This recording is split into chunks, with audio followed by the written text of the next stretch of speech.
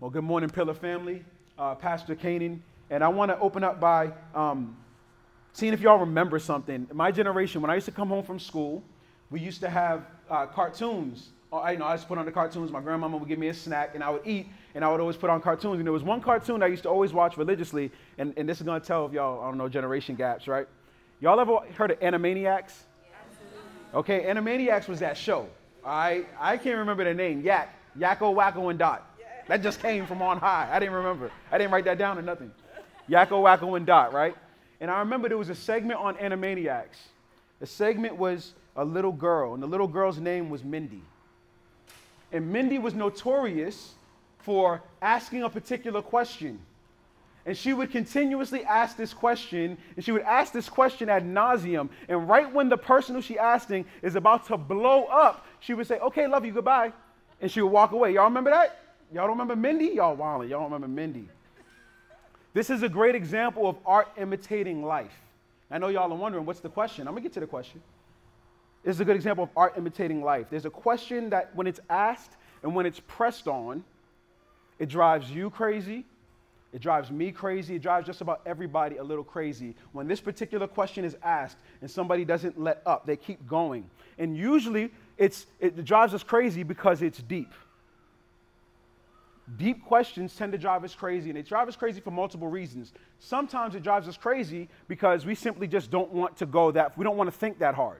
We don't want to consider the answer to that question.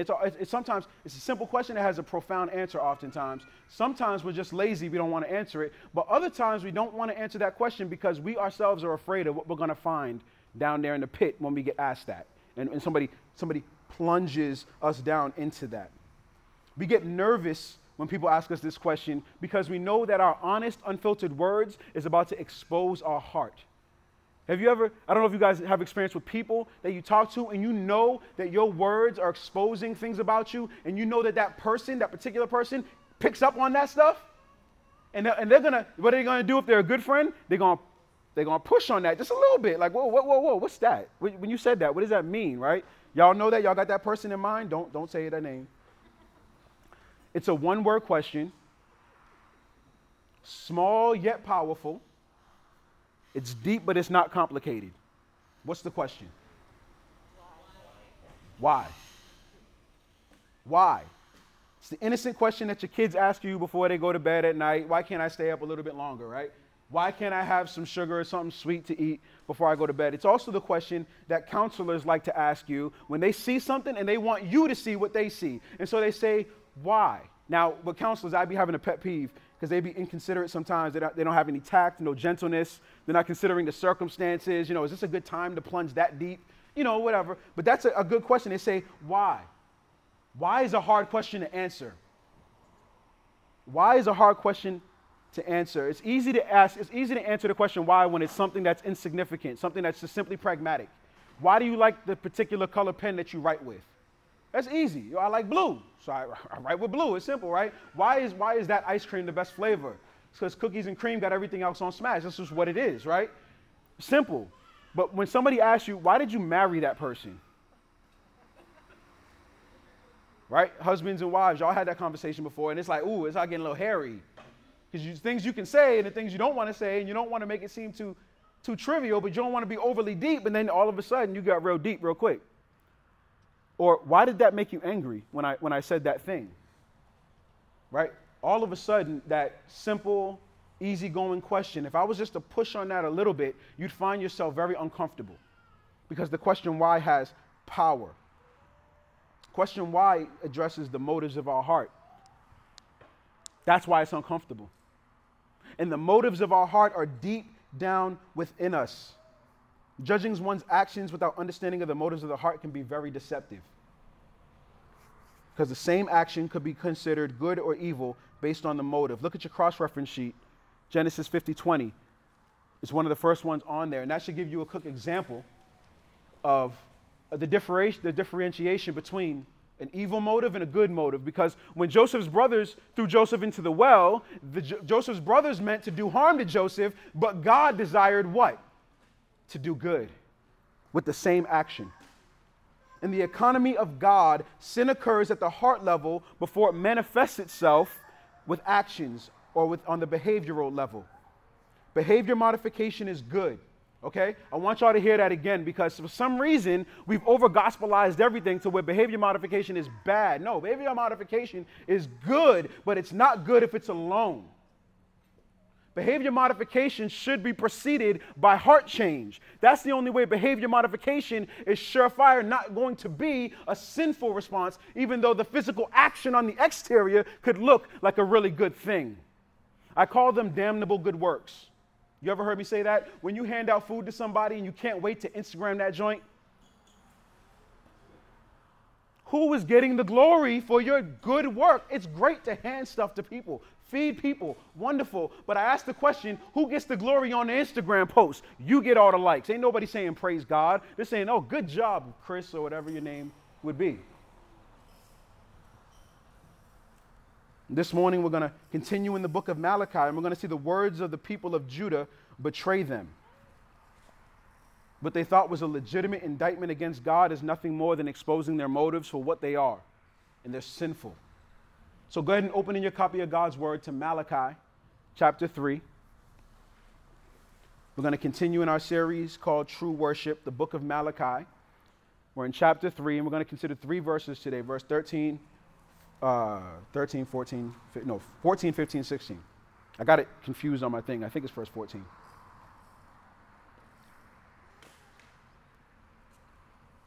Oh, it's 13 through 16. I think I'm doing the whole thing. All right. It says, this is God speaking. He says, your words against me are harsh, says the Lord. You ask, what have we spoken against you? Stop there. Stop right there. We good? We there? Y'all there? You saw that text? God is acknowledging the harshness of the people of Judah toward him, both in action and in verbal abuse. And this is something that we can all relate to. Is there anybody that you dearly love that have said things to you with the intent of cutting you? The intent of hurting you? Somebody you love, somebody you give your heart to, somebody you serve on a daily basis, somebody whom you really care about, and you know that the words that they're saying to you, they're saying them for the specific purpose of hurting you? You ever experienced that? Like, that's hard. When somebody you know and you love and you care for, they're hurting you. The people of Judah are verbalizing, they're saying words with the intent of hurting God. They're saying things, and something deep within them is detestable to God. They're digging their verbal nails into God. And when people dig their verbal nails into somebody, it's usually a teller of a tragic, sick, twisted heart in the person. Because there's almost no instance when you need to dig your verbal nails into somebody. But this is what we see the people of Judah doing towards God. They're digging in on him. First, they started sacrificing lame and sick animals to God, and now they're following up with harsh words. God had reminded them earlier in the book about the covenant that he established with them, how he loved them, how he desired them, and how he chose them above any other nation. He's like, Judah, Israel, you're mine. I chose you over Edom, which is the nation being contrasted with Judah and Malachi. I chose you over them. And yet you still despise my name, he says. They still wasn't feeling God. Then God was like, no matter how disrespectful, immoral, no matter how evil you guys get, I'm never going to forsake you. You will be my people. I will be your God. Now you're going to catch the discipline for doing all this evil, immoral stuff, but I'm never going to leave you. I'm never going to destroy you. Even though they are faithless, God will remain faithful to his covenant, right? But the people of Judah are like, yeah, that's great, that's good. They remain unfazed. They're still not satisfied with God. Why? Why are they acting this way towards God? I think there's several reasons, but I think we're going to see the bottom line in verse 14. Look at verse 14. Whew. We got to read verse 14 slow, y'all. Look what it says. This is what God says. God says, you have said it is useless to serve God. What have we gained by keeping his requirements and walking mournfully before the Lord of armies? Ooh, stop right there. Did y'all read that? Oh my goodness. Look carefully at those words. You have said it is useless to serve God. What have we gained from keeping his requirements and walking mournfully before the Lord of armies? If we take a look at that verse carefully, we're going to notice two things. We're going to notice, firstly, that we relate to that. We relate to that. Your actions your words may not have said it, but your actions have showed it. All of us have thought in our minds at some point that it is useless to serve God. You've wondered and said, what is the point of serving you anyway? Right? Come on now, I ain't the only one. So I can say it with boldness. I know y'all been there. I've been there too. It's useless to serve God. What am I doing? Why am I even here? Right off the bat, we can relate to this verse.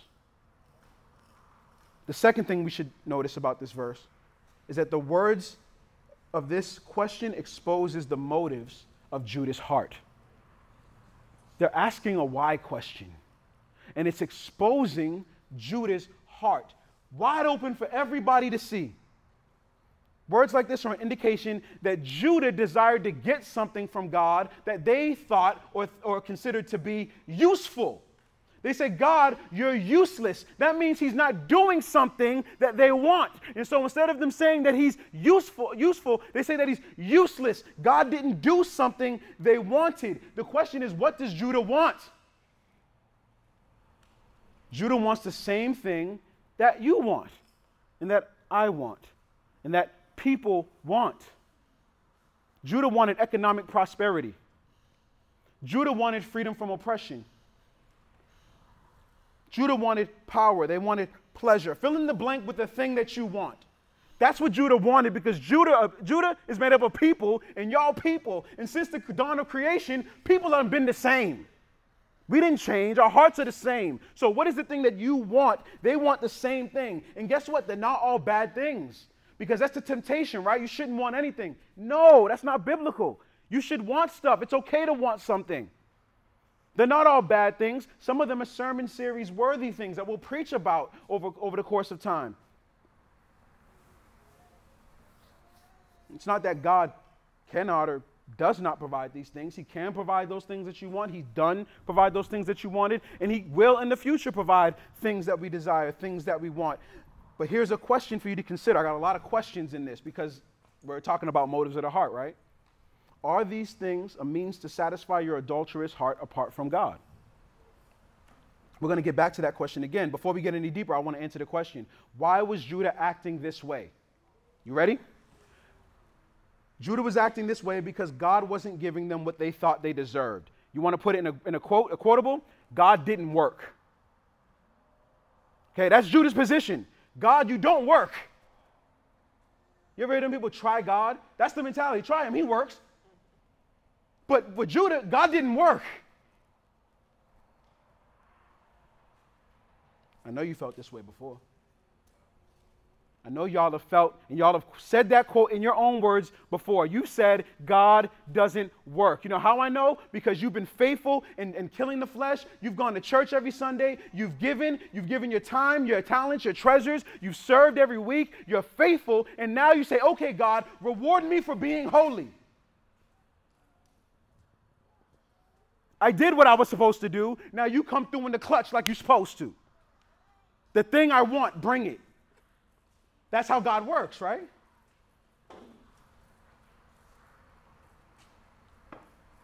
Look what they said in the text. Look at verse 14.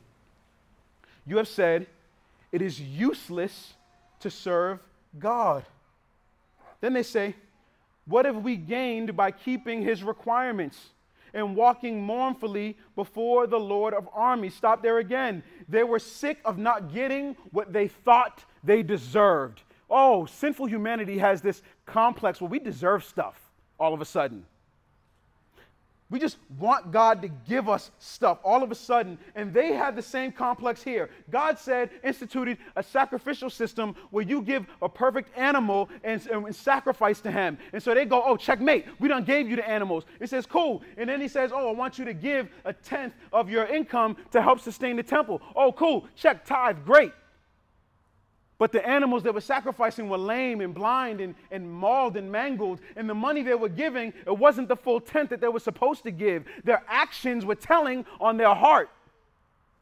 And now their words are telling on their heart. And oftentimes we think we're doing better than what we actually are.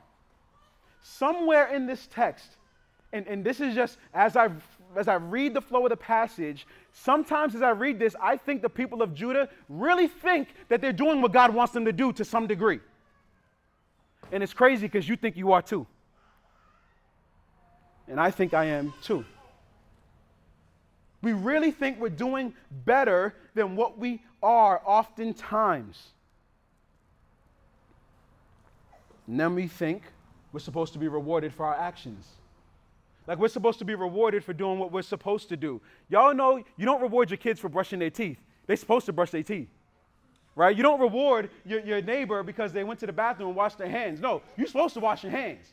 Right? It just comes with the nature of the business. You wash your hands after you use the potty. Right, kids? Right, kids? Wash y'all's hands. Every day and every night. Brush. If y'all don't got kids, y'all just don't know about that. That song's on. For some reason, we think we're supposed to be rewarded for honoring God. You think that. You think you're supposed to be rewarded for honoring God, don't you?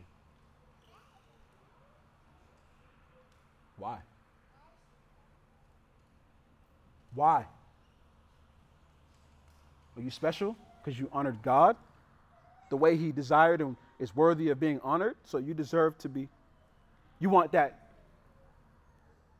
Come through, God, like I did what you asked me to do. What's up? What did God say in Malachi chapter 1, verse 14? In your cross-reference sheet, you'll see it there. What did God say? He said, I am a great king. This isn't a reward system. I'm a king, says the Lord of armies, and my name will be feared among the nations. This is what you're supposed to do with a king. This isn't extra sauce on top. This is what it is. You honor the king. Period. God is supposed to be honored because he's God and he's worthy of worship, inherently worthy of worship. But you see, we got this complex within us where all of a sudden God has to give us something in order to earn worship to him and ascribe glory to him. No, I'm a king, he says. You worship me irrespective of what you think of me. I am God.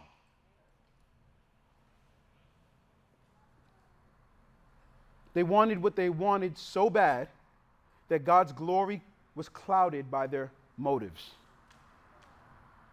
They wanted what they wanted so bad that God's glory, what he is worthy of, is clouded by what they want. You would think they're talking, you would think that Malachi's writing to the 21st century American church, wouldn't you? You would swear he's talking to you right now, because he is. What we want is clouding God's glory.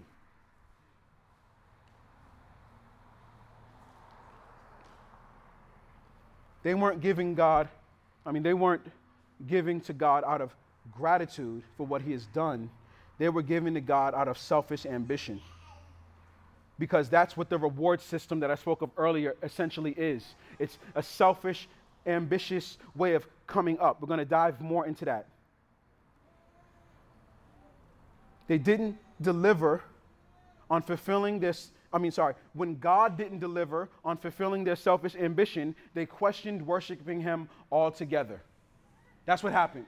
When God doesn't deliver on the thing you told him to deliver on, all of a sudden you think you're justified in worshiping, you're questioning worshiping him. Is he really worth it? He didn't give me what I asked for.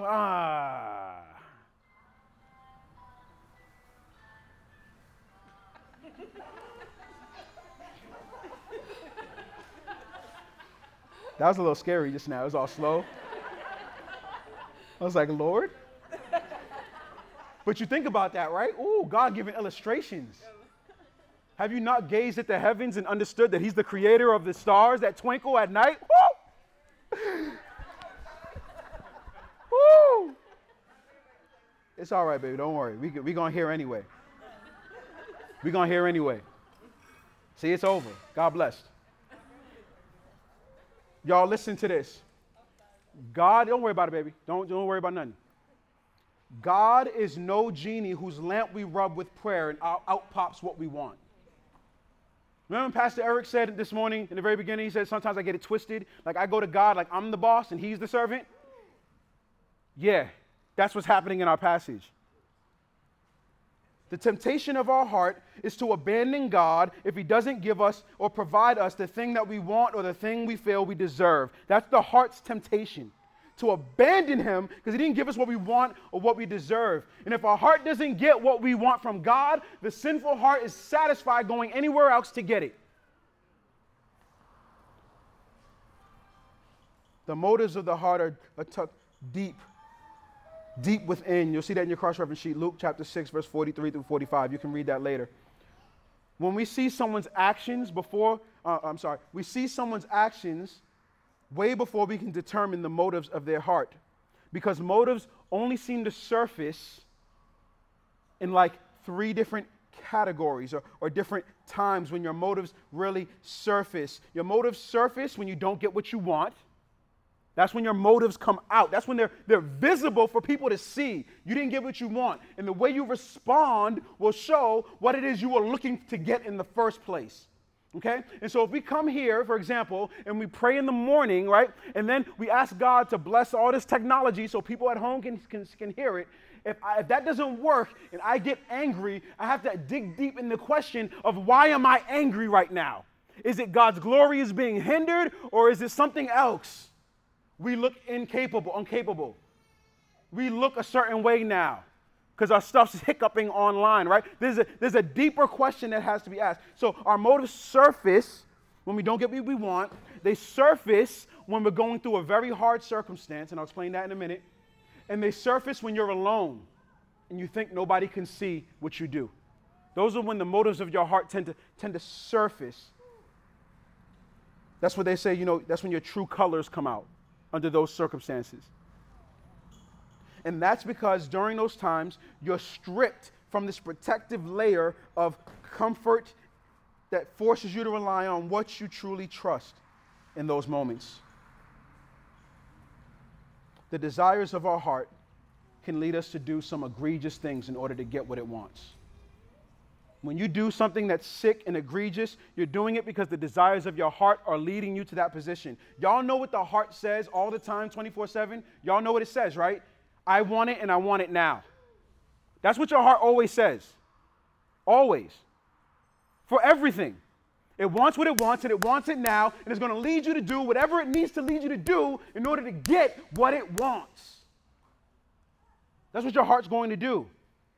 Sometimes your heart wants appreciation. Sometimes it wants respect. Sometimes it wants to be wanted. And it will lead you to do whatever it takes to get those things. Let me explain those 3 things. Let me just tease those 3 out. There's more. There's some people who practice self-loathing. Everything they do is horrible. This is me, okay? I'm talking to me, right? Everything they do is bad, and I can never do it, and it's so bad, and I can't do it. And what are you doing? You're trying to lead and manipulate people into giving you some kind of praise so that your heart can feel appreciated. Because what you wanted was appreciation. That's what you wanted in the first place. So you came in with the sad, oh man, woe is me. And as soon as somebody said, no, man, you good, all of a sudden you got that little, that's what I needed. Yep. Right, that's what I was after in the first place. Yep. Or how about that person that keeps side-eyeing you, looking at you twisted? And all of a sudden you feel that rage. This is me again, y'all. Whoo, put myself on blast. Keep looking at you twisted, right? And you're like, what you looking at me for? Like, what's good, son? Like, what? I'm holy, but, you know what I mean? Like, what is that? What am I desiring? What's the motive of my heart? The motive of my heart is respect. And my heart desires to do whatever it takes in order to, in my fallen mind, to get what I thought I deserved. Respect. Give me that respect. Don't look at me like that. I don't know, maybe I'm just from that place. Y'all ain't from that place.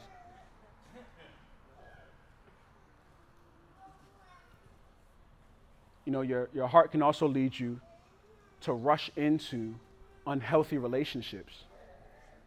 sensual relationships even. Because somewhere deep, it's not even that you want to be in a sensual relationship. No, you just want to feel wanted. You just want to feel wanted. You want to feel appreciated. For the first time, you feel that. Somebody wants me. And so your heart, wanting to be wanted, gets a little taste of it from this. And it's going to throw you headlong into it. That's what your heart does. I want it, and I want it now. In all these instances, you're the idol. You're the idol. Not those things. You're the idol. And the respective motivations drove you to find an object that'll satisfy those desires. You know how we say alcohol's the idol? Alcohol's not the idol. It's the object to please the idol. You're the idol. Okay? Alcohol's the object. You're the idol being pleased, and the desired motive that's stirring it, that's feeding it, is your desire to escape from reality, maybe. That makes sense? Or maybe your job is the object. Your job's not the idol. You're the idol. You're the one desiring something. You're the one benefiting from whatever it is the object, which is the job, is providing. And what is it? Maybe it's corporate success. Maybe it's money. Anger. You're still the idol, even when in anger. Anger is just a manifestation. Idol, you're the one being feared. Why? Because you have this thing where you feel like you need to be in control. Everybody's looking at you. So you got to have control, and you got to show that power or that force. There's many different ways this boat can float. The motives of your hearts are powerful and will lead you to do anything to be satisfied. The truth of, holla at me. The truth of James 4 should speak out here. Look in your cross-reference sheet. I want your eyes to see what my words are going to say, what God's word said in James 4, verses 1 through 3. What is the source of wars and fights among you? Don't they come from your passions that wage war within you? You desire, and you do not have. You murder and covet, and you cannot obtain. You fight and wage war. You do not have because you do not ask. Here's the kicker, verse 3. You ready? You ask and do not receive because you ask with what? Wrong motives. So that you may spend it on your pleasures. God done answered your prayer, bro. Sis? No. No. But it's a holy cause, Lord. No. But Lord, you gifted me to do this. No.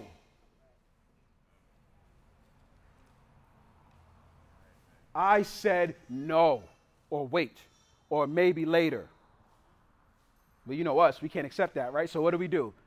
Heart saying what? I want it, and I want it now. I'm going to go somewhere that's going to let me do this then. Is that not what we do? I'm going to find a way to go ahead and get this thing in. We some sick, twisted people, y'all. You know how I know y'all do it? Because I do it. I'm going to ask y'all these questions.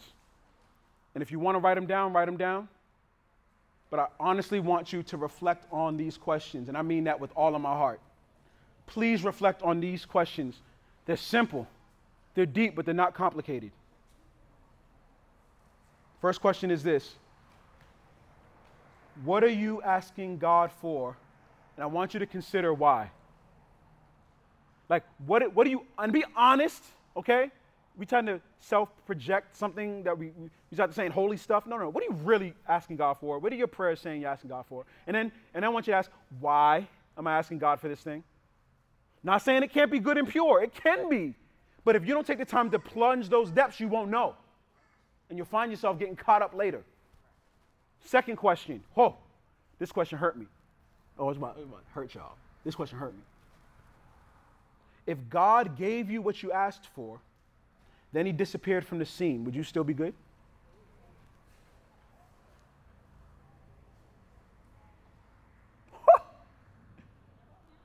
You've been praying every day for this thing. Crying. Lord, please, Lord, please, Lord, please. He gives it to you, and then he's ghost. You still good? Oh. Third question. And this is for those who think they love God. I want you to really consider this. Why do you think you love God or follow God at all? Your faith will become this rote traditionalism if you don't consider this. Why do I follow you, Lord? What is it compelling me to you? What's happening here? Soon, if you don't consider questions like those three, you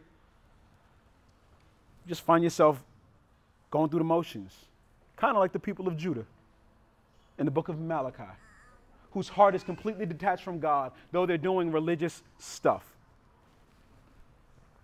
Those are serious questions meant to reveal the motives of your heart. They're expressing whether or not you truly love God or if you've been following God purely out of that genie effect.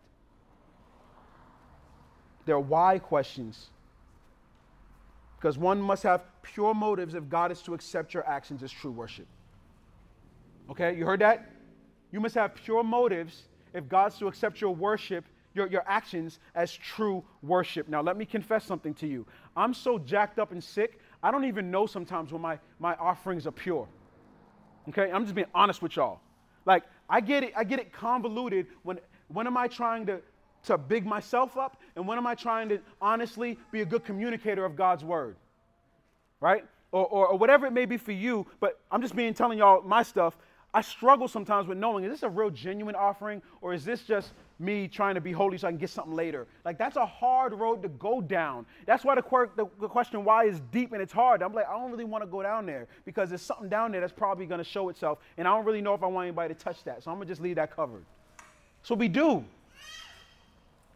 And so one of the practices I've gotten accustomed to doing is asking God. I quote Psalm 139, verse 23 and 24. I ask God to search me and find if there's any sinful way in my heart. Right? I'm literally asking him, please find it, because I can't see it. It's even hidden from me. And then before I do anything for God, I ask him this, and I pray this silently. I ask him to make it genuine. I actually ask him to do it for me, because I don't know if I'm even capable of doing it. I don't know if this resonates, but that's real for me. Like, we getting ready to go serve somebody, go help somebody, go do something. All right, Lord, I need you to make this genuine from my heart, because I know I'm going to do this from, somehow I'm going to twist this. Can you intervene and just make it, and I literally want to make it genuine, because I feel like, don't help me make it. No, you make it genuine to my soul, that this is purely for your glory. I'll play whatever role, whatever position you want me to play, I'll play it, because your glory is what we want. Christian, I want you to hear me carefully. God will always be useless to you if the only reason you serve him is to get whatever and attain whatever your heart's desire is. He will always be useless to you if the only reason you serve him is to get whatever it is your heart wants. He will always be useless to you. Our heart posture needs to be one of gratitude and not greediness. We serve God out of an abundance and of appreciation for what God has done for us.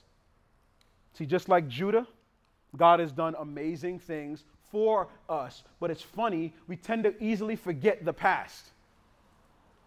Right? When the tyranny of the present and urgent is here, we forget what God has done. And we minimize the great things that he has done because we need more right now. That's what we do. We're sick, selfish people. All of us are. And we're constantly that way. I'm constantly that way. God has been merciful to Judah, even though they've sinned over and again. God has been merciful to you, even though you have sinned over again. You know how he's been merciful? Y'all are breathing air on your own volition. None of y'all are on the iron lung right now. Oh, but I deserve that. I'm good. I take care of my body. Out of here with that. God has been kind. He's been merciful. He's displayed his love for you in countless ways. In the most infamous and efficacious way that God has displayed his love to you is the way that we discount the most, and it's the sending of his son Jesus for the redemption of our soul. God saved us from God. We think we're escaping God's wrath, and he saved us from his own wrath by sending his son to absorb that wrath for all who come to believe and trust in him. But that was the past though, right? It's funny, your salvation isn't past tense by itself. Yes, it happened in the past, but it's working itself out in the present, and it ends up with a future reality, an ongoing presence of God for all of eternity. Jesus' sacrifice upon a cross. All right, I don't know if you've ever seen this movie. I'm not endorsing this movie. But when I watch The Passion of the Christ, and I think it was my sin that did that, it drives me to a place of appreciation where I can no longer ignore what Jesus has done on my behalf. Because it's easy to read over the verses that say that Jesus was beaten beyond recognition. It's easy to say that. That's a prophecy in Isaiah. It says he was beaten beyond recognition. You know what that word actually means for recognition? It means human semblance. He didn't look like a person no more. They beat him up so bad. But we didn't see it. It's almost like it's not real. And these movies done desensitized us to that stuff.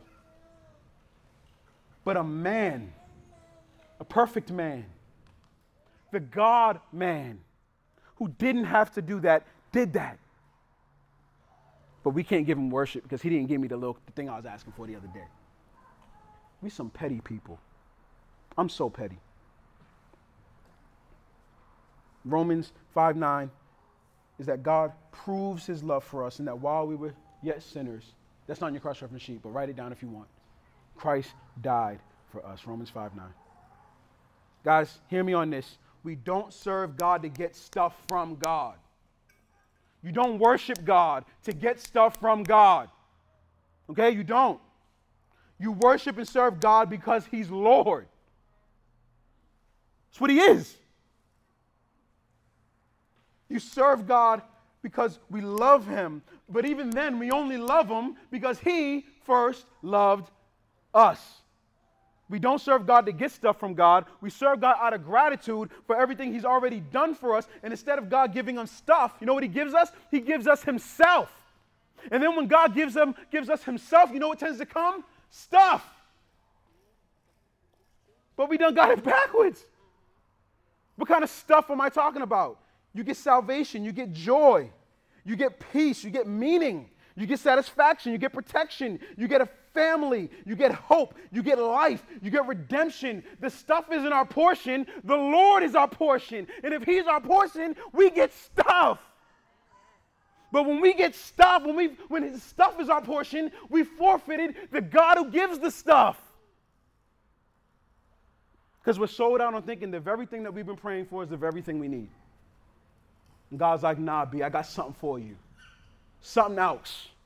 You don't get it. You don't understand it. You cannot see it. My ways are greater than yours. What I need you to do is remember what I've done and trust the kid. I got you. And that doesn't mean prosperity all the time either. It doesn't mean that job. You know, when God said that to Paul, he said, I got you. And then what did he say? Yeah, you about to get persecuted, B. You got years of persecution. You got a hard life ahead of you. Because you're going to be mine. I'm going to use you for my glory. Nah, God, I ain't feeling you no more, man, because, you know what I mean, I ain't trying to hear that. Selfish, sick people we are. Lamentations 3. It's funny you read from that today, Derek. Lamentations chapter 3. Look at your cross-reference sheet. Let your eyes see what God's word says. Lamentations 3, verse 22 through 24. Because of the Lord's faithful love, we do not perish. Stop there. That's the only reason why none of you are perished right now. Because of the Lord's faithful love. Whether you accept it, acknowledge it, or not, you exist because of his faithful love. Verse 23, continue, right? Because of the Lord's faithful love, you have not perished, for his mercies never end. They are new every morning. Great is your faithfulness. But look at verse 24. Don't forget verse 24. Look at verse 24. Highlight verse 24. The Lord is my portion. Therefore, I will put my hope in him. But if God is nothing more to you than a means to an end, you put your hope in circumstances that are fickle at best. Sometimes I pray Isaiah 58:2. See that in your cross-reference sheet? I pray this to be a reality for me, and I pray it to be a reality for you. It says this. It says, they seek me day after day and delight to know my ways. Oh, gosh, that's what I want. I want to delight to know his ways, right? Like a nation that does what is right and does not abandon the justice of their God, especially when it becomes easy to abandon the justice of God, because it's more comfortable to not fight on behalf of the justice of God. That's coming. But then look at the rest. Look what it says. Whew. Look at the rest of this. It says, they ask me for righteous judgments, but then look what they get. Look what they delight in nearness to God. That's our delight. That's our portion, that God would even come a little bit close to us. Our text, Malachi chapter 3, verse 14 through 15. You have said it is useless to serve God. What have we gained from keeping his requirements and walking mournfully before the Lord? So they've revealed their heart, and now we're going to see the result of their twisted thinking. It's the same result that we have, and we've gone over it a week ago or 2 weeks ago from Psalm 73. Look at verse 16. So now we consider the arrogant to be fortunate. Not only do those who commit wickedness prosper, they even test God and escape. We spoke about that a little bit last week or the week before from Psalm 73. That's exactly the psalmist's issue. He's looking around. He's like, yo, God, what's up? All these people who are blatantly doing evil are just benefiting, and they're coming up in life, and they're getting all the things that they want, all the things that they desire. What's up with that? And the psalmist had to come to a reality. When did he come to the reality? When he beheld and got close to God. And then he realized that their end is bitter. The reality is no one will escape the judgment of God.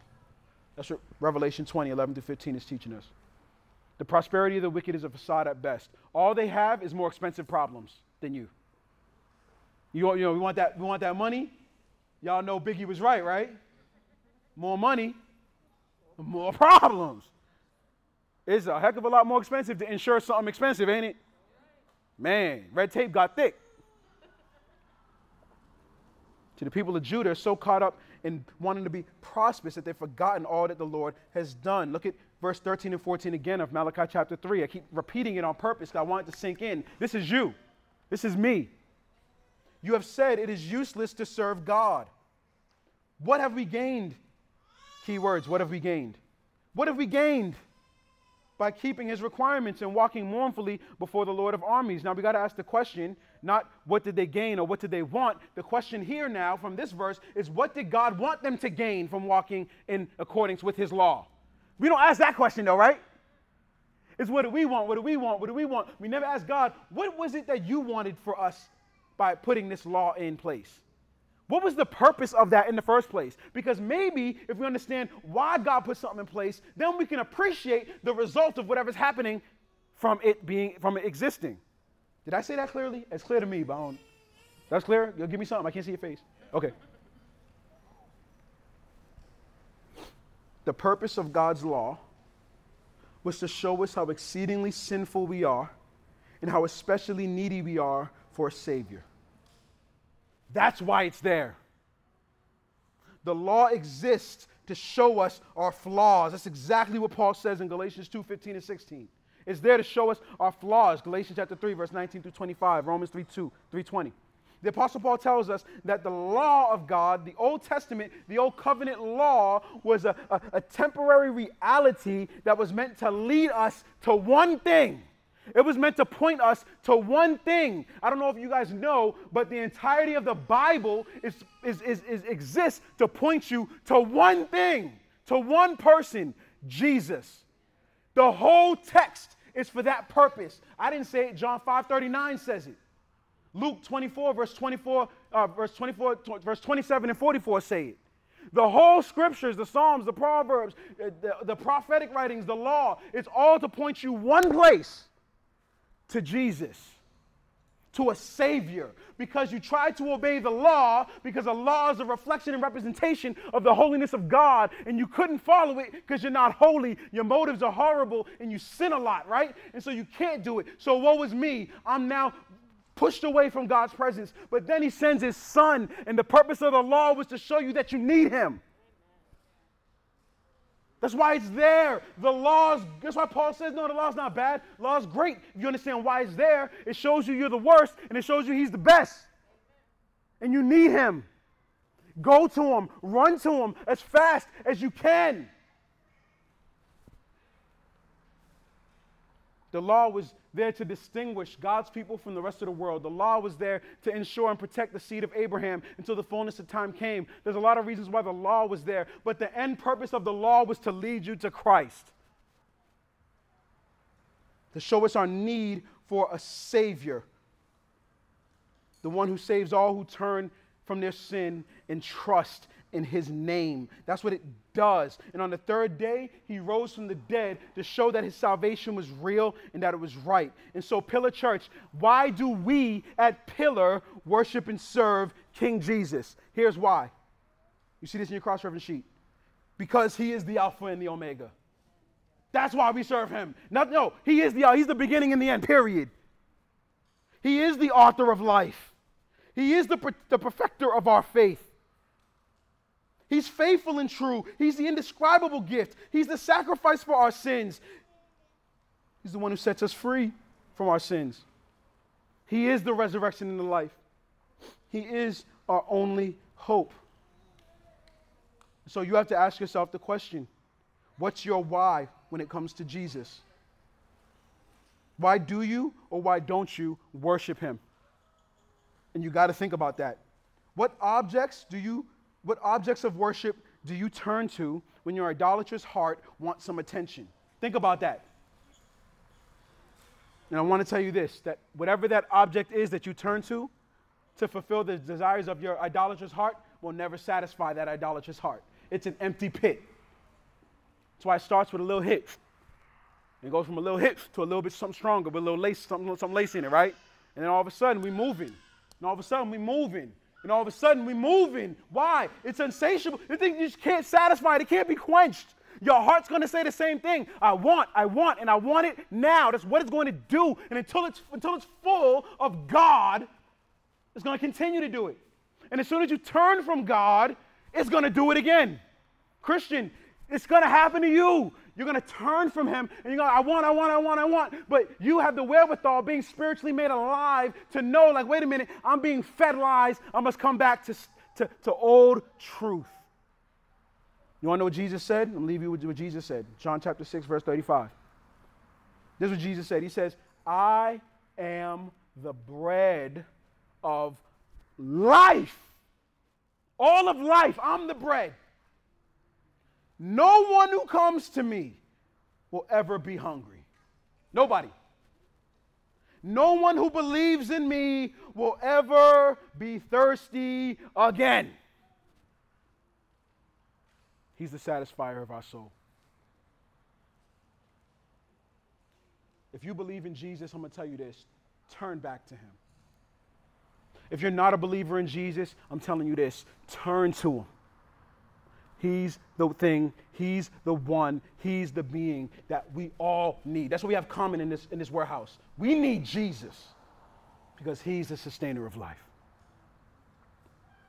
Father, I pray that you would draw us ever nearer to you, that we would worship you in spirit and in truth, and that our hearts would not be deceived into believing falseness.